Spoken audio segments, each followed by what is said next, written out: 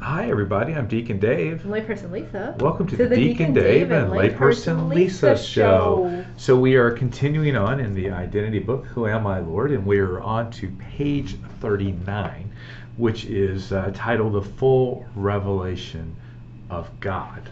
And Yes. So, Lisa, what is the author saying here? Well, he's saying how St. Paul calls.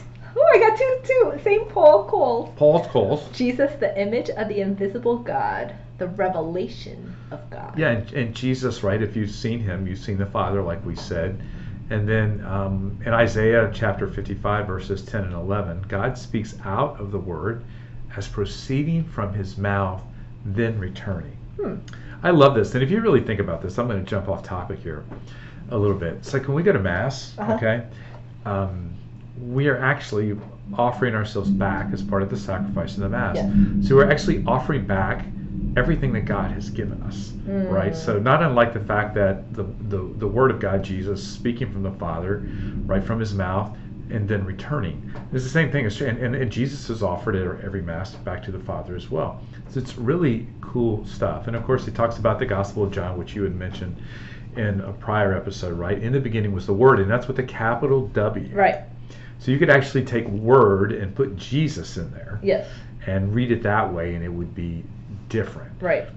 And so often, Lisa, we might think that Christianity is a religion of a system, which we'll get to in a moment, but it is actually, of the Word. Of Jesus. Exactly. So talk to us as kind of, this is on page 41 if you want to go along with us. What is a religion of the system? Well, the first category is to accept Jesus' teachings and way of life without accepting his divinity. Right. So he's not the Lord of your life. He's just like, okay, this is it could be like any other person, right? That has some great ways of living your life. Okay. But they're not actually your God. Maybe you're inspired by Jesus, but you're not putting him at the center. Yeah, he's not your Lord and Savior, right? Because you're not accepting his divinity. And Yeah. how often does this happen, right? I mean, and we might have people, Lisa, that we emulate, or that help us to, like a lot of people, like a lot of kids, like emulate like sports stars or that kind or even emulate you, right? Like young kids in altar serving, they will want to follow your way of altar serving. But the point is that Jesus is more than just a way of life. He is our God. So what does it say in Matthew chapter 10?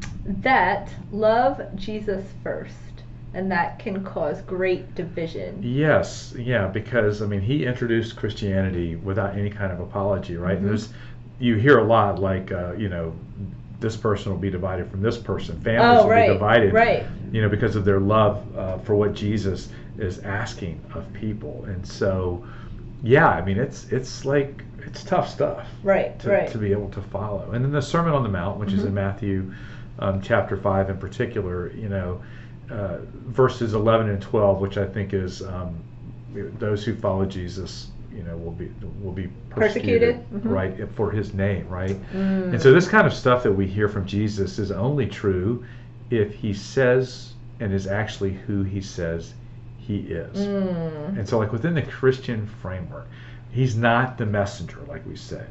He is the message.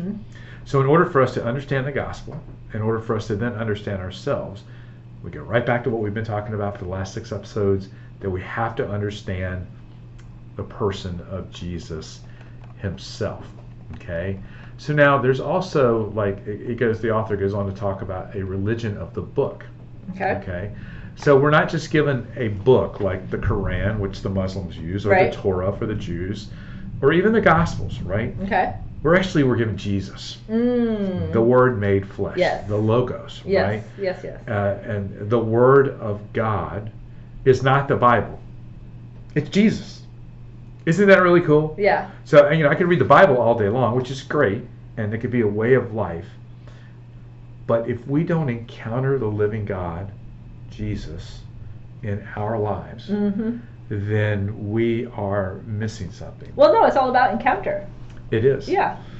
Encountering Jesus in other people, encountering Jesus in nature, like we talked about on a previous episode, encountering Jesus in the scriptures, But it's all about the encounter, and that's how we grow closer with him.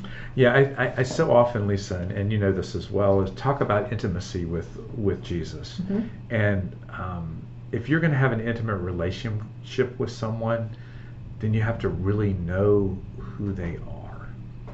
And spend time with him, yes. Which is what we talked about a few episodes ago. Exactly. So you have to spend time with him, you have to pray with him, you have to listen to him. And prayer is a conversation. It is. Yeah. And Cardinal Sarah might say that maybe we should not conversate so much and we should listen. But there's different types of prayer. That's true. But it is really, I mean, even last night, Father Dylan for the Assumption was talking about how the Rosary is our calling card to Mother Mary every single day. Yeah. And that she wants to hear from us. Yeah. Well, Jesus wants to hear from us, right? And so this idea of entering into relationship, and we can't keep Jesus at a distance, right? We need to enter deeply into relationship with him. And so the takeaway question that I would like for everybody to consider is are you kind of living the way of Jesus without really being in relationship with Jesus? I'm Deacon Dave. I'm Layperson Lisa. See you next time. Bye. That was very serious of you.